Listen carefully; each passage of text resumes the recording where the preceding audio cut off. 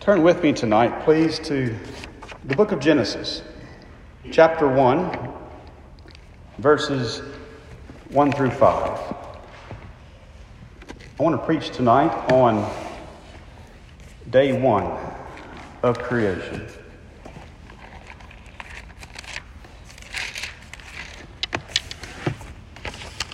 Let me read the scripture and then pray.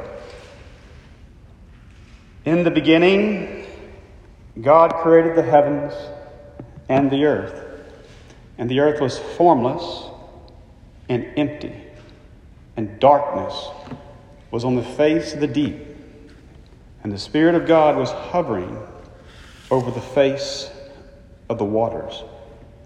And God said, "Let there be light," and there was light. And God saw the light, that it was good. And God divided the light from the darkness. And God called the light day, and the darkness he called night. So evening and morning were day 1. Let us pray. Heavenly Father, we pray that you'll give us a glimpse into the depths of your work, a glimpse into the depths of who you are, the Creator, the Redeemer, and Savior. We pray, Father, that the work you did at the beginning will comfort us in the work you're doing now, even today, in our lives. In Jesus Christ's name we pray. Amen. Whenever Moses went up on the top of Mount Sinai to be with God for those 40 days and 40 nights, God told Moses in Exodus chapter 25, verse 9, he said to Moses, "According to all that I show you, Moses, that is the pattern of the tabernacle and the pattern of all the furnishings, just so you shall make it." Did you hear those two words that were repeated there in that one verse? God used that word pattern twice when he spoke to Moses in that verse. In other words, God basically gave Moses a blueprint of what to make down on earth, a blueprint of the tabernacle and a blueprint of the furnishings and how to design them. So Moses learned from the pattern that God gave him, and then Moses replicated it upon the earth. Well, in summary experience, this is how, and also considering how the Bible fits together, if you want to summarize Moses' experience in that, you can say this, that God is the God of patterns. What he does on a small scale, he also does on a big scale.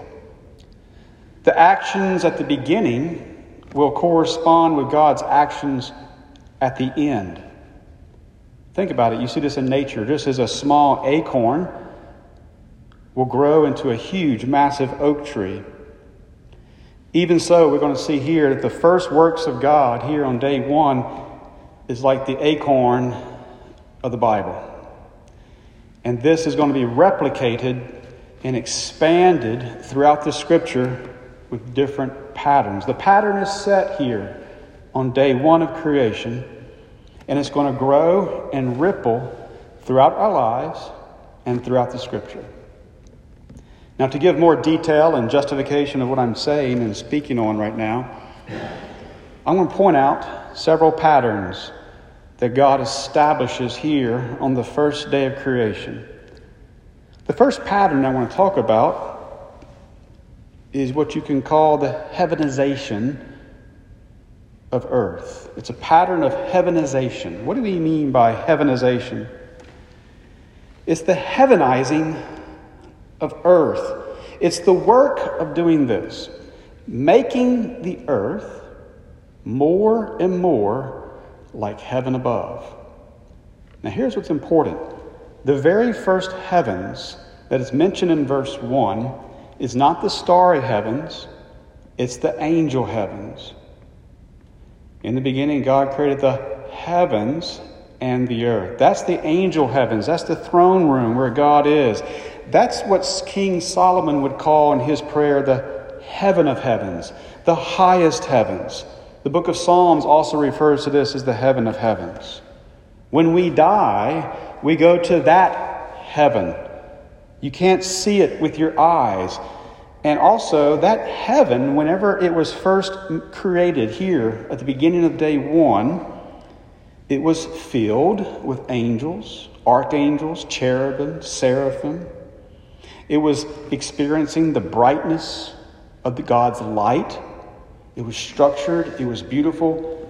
When you include all the other information in the Scripture about the heaven of heavens that is created there by the Word of God on the early part of day one, that's what it was like. But the contrast is mentioned in verse 2. In verse 2, it starts to diagnose the description of the earth right when it was created. And it's a contrast to the heavens above. The earth is formless. The earth is empty. The earth is dark. By the way, the earth is going to start off with 2 human beings. And God's going to multiply his images through procreation through Adam and Eve. But you think about it, the angels in heaven, they don't get married and multiply. So all the angels in heaven are already filled.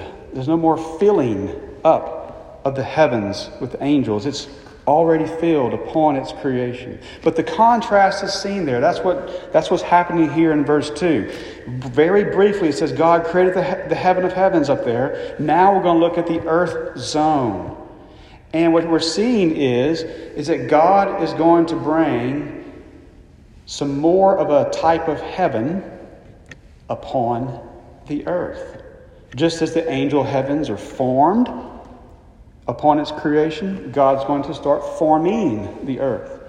Just as the angel heavens are filled, God is going to start filling gradually the earth with his images and with humanity.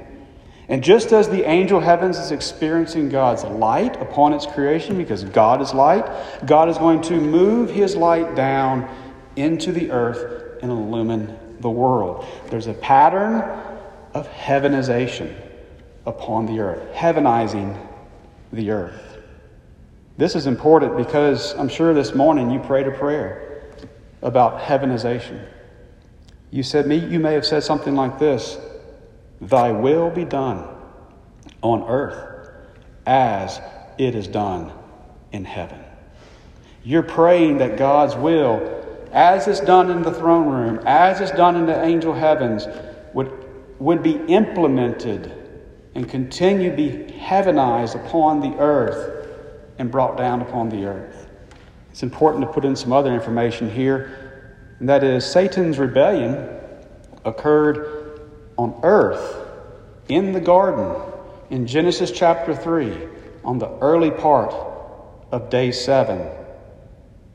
And that's why Adam failed to enter God's rest, because that's when he sinned and God caught him in his sin. So the rebellion of Satan and humanity, that created angel, the rebellion of that angel and humanity occurred on earth. The problem was with earth. The rebellion didn't happen in the angel heavens, it happened upon the earth. And that's why we pray, Thy will be done on earth as it's done in heaven in the angel heavens. Another way you see this pattern being implemented later in the Bible, the heavenization of earth, is with Christ. When Christ comes, especially in the Gospel of Matthew, his announcement is that the kingdom of heaven has arrived. Wherever he goes, the kingdom of heaven is spreading. Earth is experiencing a heavenization. We see that here in the beginning of day 1. That's the first pattern. We've got 3 more patterns to share with you. The second pattern that we see about God is the hovering pattern. Look in verse 2. The earth was formless and empty, and darkness was on the face of the deep, and the Spirit of God was hovering over the face of the waters. This word is used again. It's a very rare word. It's used again in Deuteronomy chapter 32, verse 11, speaking about a bird fluttering her wings, moving her wings over her young, protecting her young. It's a carrying movement. It's hovering, but also it's moving. It's stirring things up. It's getting ready to work. He is getting ready to work. The Spirit of God is hovering. You could say it like this. I would suggest that the Spirit of God is stirring up the waters. And also notice that there's a word used twice in verse 2. It's the word face. Did you see it? The Spirit of God is hovering over the face of the waters. And also earlier it says that darkness was on the face of the deep. That's important because I want you to think about that literally. Think about the waters of earth looking up. The face of those waters are looking up toward heaven, looking up to God, longing for God to structure it, longing for God to design it, longing for God to shine His light upon it. The face is looking up. One reason I'm saying that is because when you consider the imagery of the face of the earth looking up to God on day one, I would suggest to you that when God's breath came down to the dust on day 6 to create Adam, that was a type of divine kiss, where God's breath comes and breathes upon the dust of the earth. And there Adam was the offspring, literally that's what it says in Genesis 2, the offspring of heaven and earth. Adam's a child of heavenly breath and earthly dust. But let's go back to the hovering, okay? And because this is a pattern that you'll see later in the Scripture. Whenever God does new things in the times of the prophets, especially Ezekiel and Daniel, when God shows up, He's going to come and hover over some waters. In Ezekiel chapter 1, God's chariot, it's actually the pre-incarnate Christ, comes and shows up and He's hovering over the waters of the river Kebar. In Daniel chapter 7, whenever he has a vision of these empires coming from the sea, the great sea, in Daniel chapter 7 verse 2, that sea is a symbol of the nations. And the four winds come and stir up the sea. It's the Spirit of God working through His people. That's the meaning of the four winds of heaven, stirring up the great sea. And it's going to be something new coming after Daniel's generation. 2 other times in the book of Daniel, the Lord, the pre-incarnate Lord, shows up. And He comes in between the banks of the Ulai River in chapter 8 and also in chapter 10, if I remember correctly. But He's between the banks, which means He's on the river. And then He tells Gabriel, hey, Gabriel, you need to strengthen Daniel because go touch him a little bit. He's falling to the ground. And Daniel rises back up to hear the Lord's voice. But the whole point is Daniel's hearing these visions of what's going to happen in the decades and centuries to come, leading to the time of Christ. God is hovering over the waters, stirring the waters up because He's getting ready to do something in the future. It's like the beginning of a new creation, a new work, just like it's now in Genesis 1, the beginning of creation. Also, this kind of reminds me, considering the nations or symbolized of the sea in Scripture, in the book of Zechariah, chapter 1, it's kind of funny and ironic. The Lord says, these nations are at ease. And when we read the context, He basically says, that's not good. I'm going to stir them up. And then Zechariah is predicting about the coming back of the Jews out of exile through Cyrus the Persian, bringing them back to the promised land. God's going to stir up the nations and do something good for His people. Well, let's keep using that imagery and going forward. Jesus walking upon the sea, hovering, moving His body upon the sea. He's going to stir up something new in His generation, in His lifetime. And His apostles, His church, are going to move upon the nations of the world and gather the fish into the church, the fish of humanity. Now you can take that on the macro level and you see the pattern that God does in the Scripture and you think, oh, that's interesting. But I want to suggest this to you as well. Whenever uncomfortable things happen in your life, when things go wrong, consider it God stirring up the sea of your life. Consider it God hovering over your life. He hovers, stirs it up, but he's about to restructure things. He's about to bring something bright, luminous out of that dark era. He's about to heavenize your life a little bit more, but sometimes it's uncomfortable. So there's a pattern of hovering over the waters that we see here on day one of creation. It's a pattern that God replicates over and over again in the Bible in certain areas, in certain ways. And it's a pattern that we can appreciate even in our life. Thirdly, let's look at another pattern.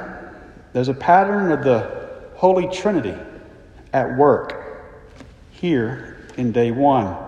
As you well know, in John chapter 1, he explains that Jesus is the Word of God, and he is God the Word. So what causes the light to shine? It is God's voice. It is God's Word. This is the second person of the Holy Trinity. God said, "Let there be light." That is the Word of God speaking there. That's God the Son. He speaks the light upon the earth. But where does the power come from? The power, well, the Spirit of God is the one hovering. The Spirit of God is right there. So implication is that God the Spirit is the one who shines his light upon the earth. The Son spoke it. The Spirit shines it. And by implication, we can say that the Father saw it. God the Father saw his light. And what does God the Father say? It is good. Now, as a side note, let me say this, that anytime God sees something in the Bible, it's an act of judgment. You're seeing something and you're judging whether it's right or wrong. Well, here God makes the judgment. He's judging the light and he's diagnosing, saying, that is good. It is his light that he is shining. So it's a work of God the Son, God the Spirit, God the Father. This is very similar whenever Jesus Christ in his baptism, the Spirit of Christ, this Holy Spirit comes down upon the Son of God in the form of a dove. The Father is the one who looks down and says, "This is my Son, in whom I am well pleased." Even here, on day one of creation, you see a pattern of the Holy Trinity at work. You can also explain this. It's rather interesting when you talk about faith or saving faith. Just as God is the one who produces the light, and then God looks at the light and says that's good, you can make the same analogy with saving faith. God's the one who gives you the ability to have faith. The Spirit of God gives you the ability to have faith. Then also God looks at your faith as a Heavenly Father and says, very good. You got faith. Very good. That's the language used in the Scripture. Sometimes Scripture looks at faith and says, yes, it's all gift by God. It's enabled by God that you have faith. Sometimes Scripture looks at faith as if God's looking for it and saying, where is it? Oh, there it is. Abraham, you have faith. You're justified. The eyes of the Lord range throughout the earth to strengthen those whose hearts are fully committed to Him. It's just beautiful that even here in day one of creation, you have the Holy Trinity is at work. Lastly, let me speak about the pattern of hope that we see in this passage. Now, there's an obvious point here, and that is, how does this day, this first day begin? It begins with darkness. You know, it's important to say that this darkness is not a bad darkness. It's not an evil darkness in the sense of a sinful darkness or something evil. It's just simply immature. And this is really profound to think about as well. And that is, God had to create this darkness. It's not that there was a whole bunch of darkness out there for all eternity and then God made this light or something like that. But even the creation here speaks this dark world into existence. God is speaking this into existence, and it starts off dark. So what was there before the darkness? Nothing. It wasn't even dark. There wasn't even space to be dark. This is what we mean by ex nihilo. It's created out of nothing. You can say it this way. When God created everything right here, this is everything outside of God. Whatever is outside of God is a creation. And that's what God's doing here in this day. So it starts off as a good darkness, an immature darkness, something that's looking forward to something better. And then it ends with light. Now let me pause right here and answer a lingering question I'm sure some people are going to ask. And they'll say, well, how long do you know that these days are? And how long is this day? Well, let me say it rather frankly. This is a 24-hour day, a full day, a 24-hour day. And why do we know that? Because God's Spirit is the one that initiates this light and the sequence of time. He does it in day 1, He does it on day 2, and He does it on day 3. So God's originating this sequence. On day 4, He makes the stars, sun, and moon, and He uses the verb for this verb 3 times on day 4. And it's the verb for ruling. The sun and the moon will now rule over the day and over the night. What that means is the sun and the moon are not originating a 24-hour sequence. They're simply ruling over a pattern that God has set. They're ruling over a sequence that God's Spirit light has started. So by exegeting this passage, you can say that since we have 24-hour time period under the rule of the sun and the moon, then there was a 24-hour time period of the rule of God's Spirit light. It makes you realize this, that there's 2 meanings of light here in Genesis chapter 1. And there's light that is produced by God's Spirit. That's what you see in day 1, 2, and 3. Then there's light that's produced by starlight, or sun, moon, and stars. So there's 2 meanings of light here in Genesis 1.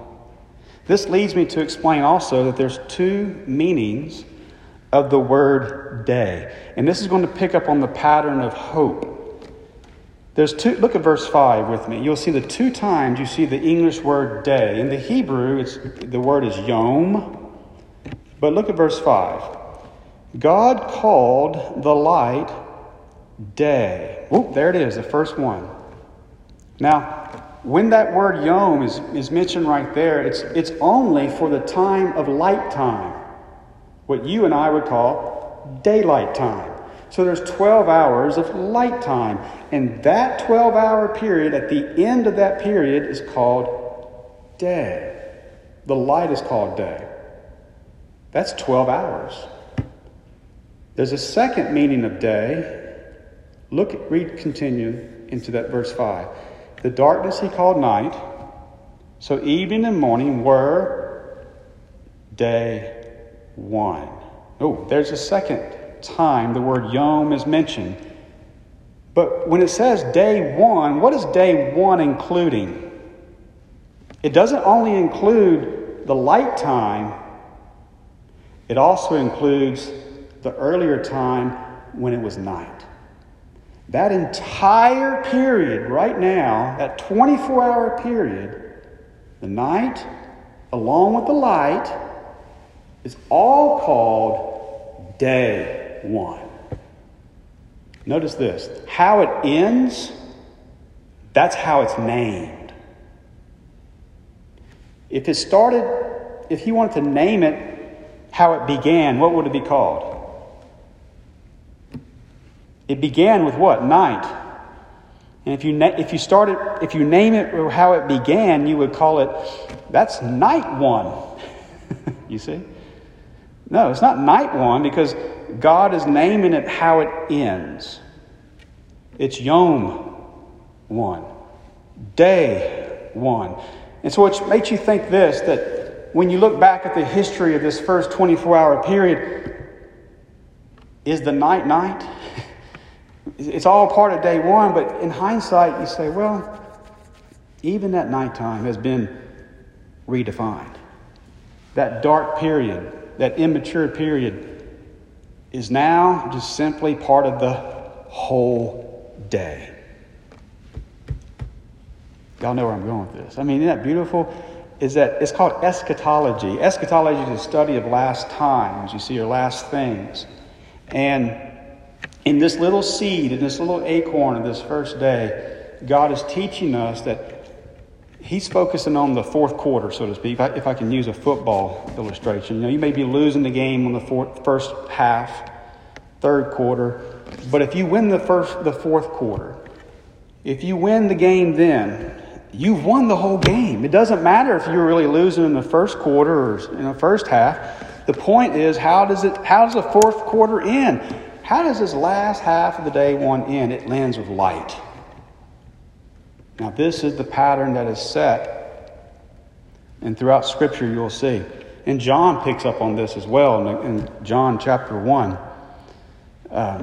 Jesus is the light that has come into the world.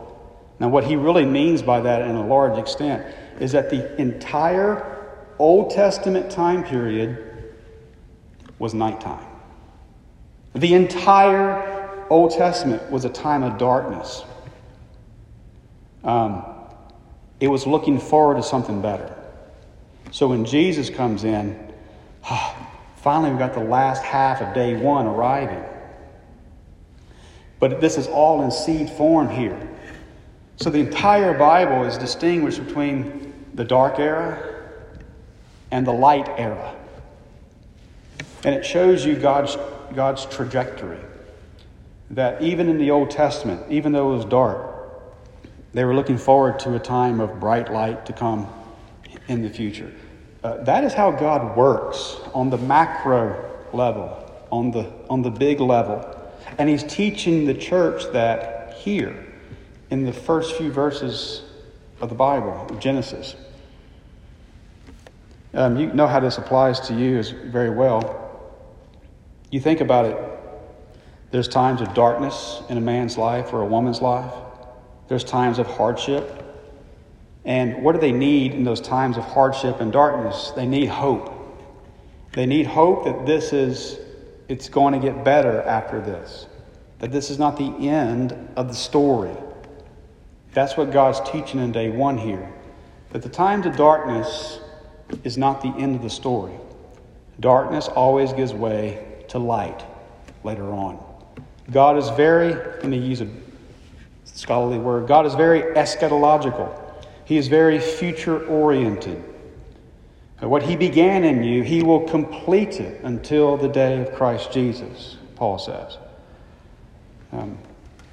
Over in Centerville, I teach Bible on Fridays for a few minutes to the elementary kids.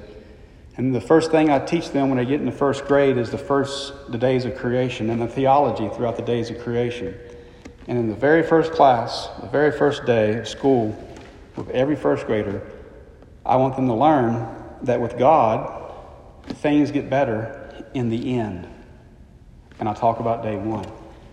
And I catechize them in such a way of saying, what does God teach you from day one? That with God, everything gets better in the end.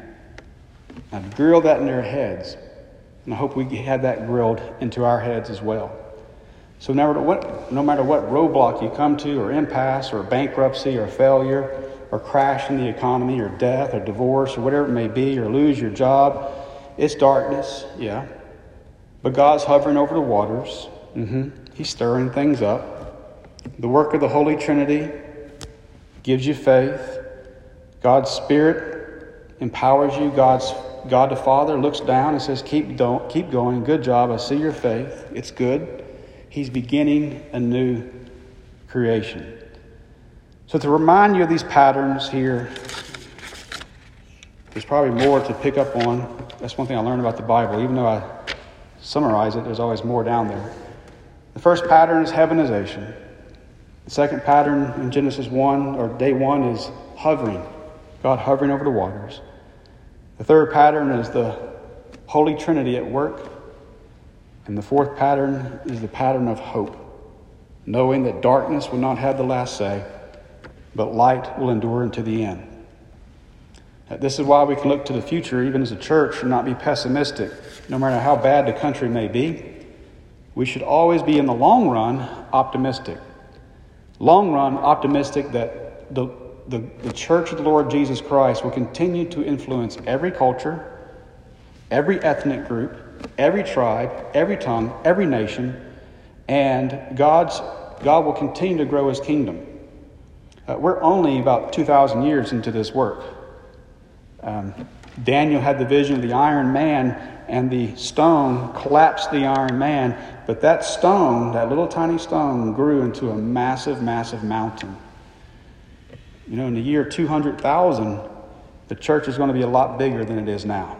One day, they may look back and say, that was the early church back in 2022. And it's a lot brighter in the future. Let us pray. Almighty God, we give you thanks for your word. We give you thanks for the patterns you set in Scripture and how you apply them to our life. We give you thanks, Lord, that you don't leave us in times of darkness. But even after the darkness, you bring your light. And you establish us on high. You comfort us with the gospel of Christ. And even after death, you guarantee resurrection. In His name we give you thanks and praise. Amen.